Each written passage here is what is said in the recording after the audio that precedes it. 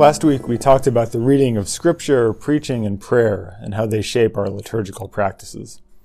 And this week we're going to move forward to the meal that we know by a whole bunch of different names. Communion, Eucharist, Lord's Supper, take your pick. And I want to kind of frame this by talking about koinonia first. Koinonia is the Greek word that's used in the New Testament to talk about fellowship or communion. Koinonia draws together the vertical dimension, our relationship with God, and the horizontal dimension, which is our relationship with each other through Jesus.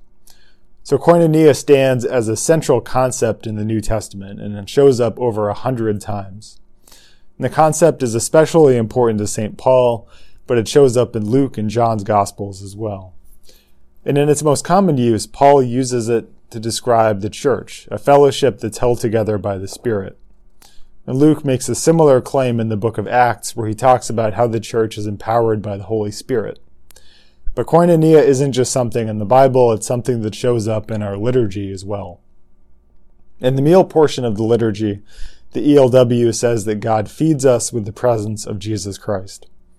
In the sacrament of the Eucharist, we experience koinonia once again, both with God and Christ and with one another as well.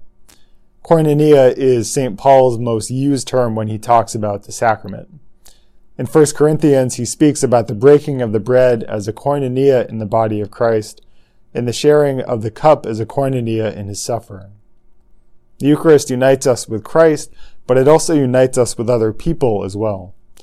When Luther talked about communion, he said that it pledged, granted, and imparted Christ and all the saints, together with all their works, sufferings, merits, mercies, and possessions.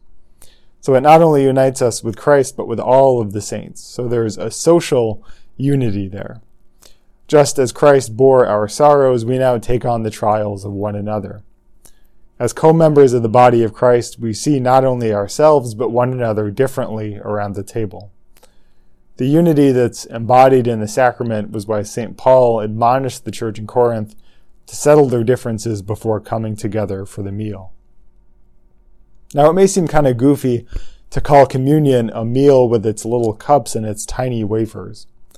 But in the early church, it actually was a meal. The bread was broken and consecrated, and then a meal was shared, and then wine was passed around at the end. And over time, that changed for a lot of reasons, but at least in its original context, the Eucharist was an actual meal.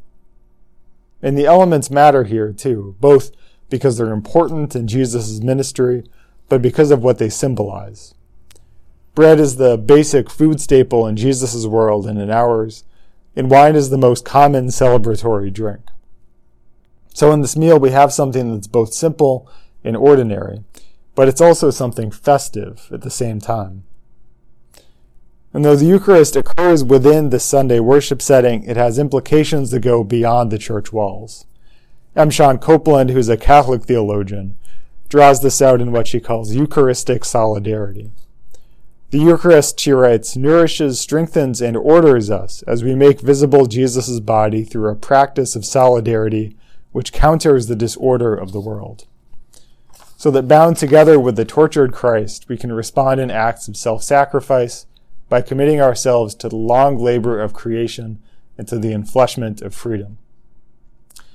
So Copeland's theology of Eucharistic solidarity is ordered in praxis or practice, but it's really about koinonia at the bottom of it. The Eucharist unites us with the church, with the crucified and risen Christ, and brings us into greater fellowship with the world by reorienting us towards suffering.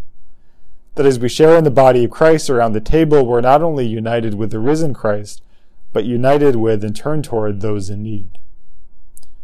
The Eucharist gives us what Lutheran theologian Oswald Bayer calls a new worldliness, even though we're still in this world. This kind of new worldliness leads us past advocacy to solidarity, not only speaking out for the downtrodden, but to enter into fellowship with all in need. And just as the Eucharist is a sign whose koinonia stands against racism, classism, and sexism, we are ourselves transformed into signs that point past false ideologies toward the kingdom of God. In the same way that the Son was bound to human flesh even to the point of death, the Eucharist binds us together with those in need. Solidarity is not an intellectual exercise, but an embodied practice.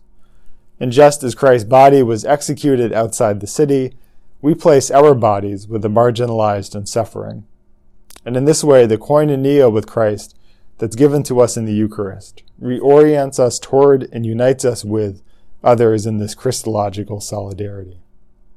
So the Eucharist doesn't just strengthen us for mission somewhere outside the church, but the Eucharist is mission in that it brings people to life in and with God.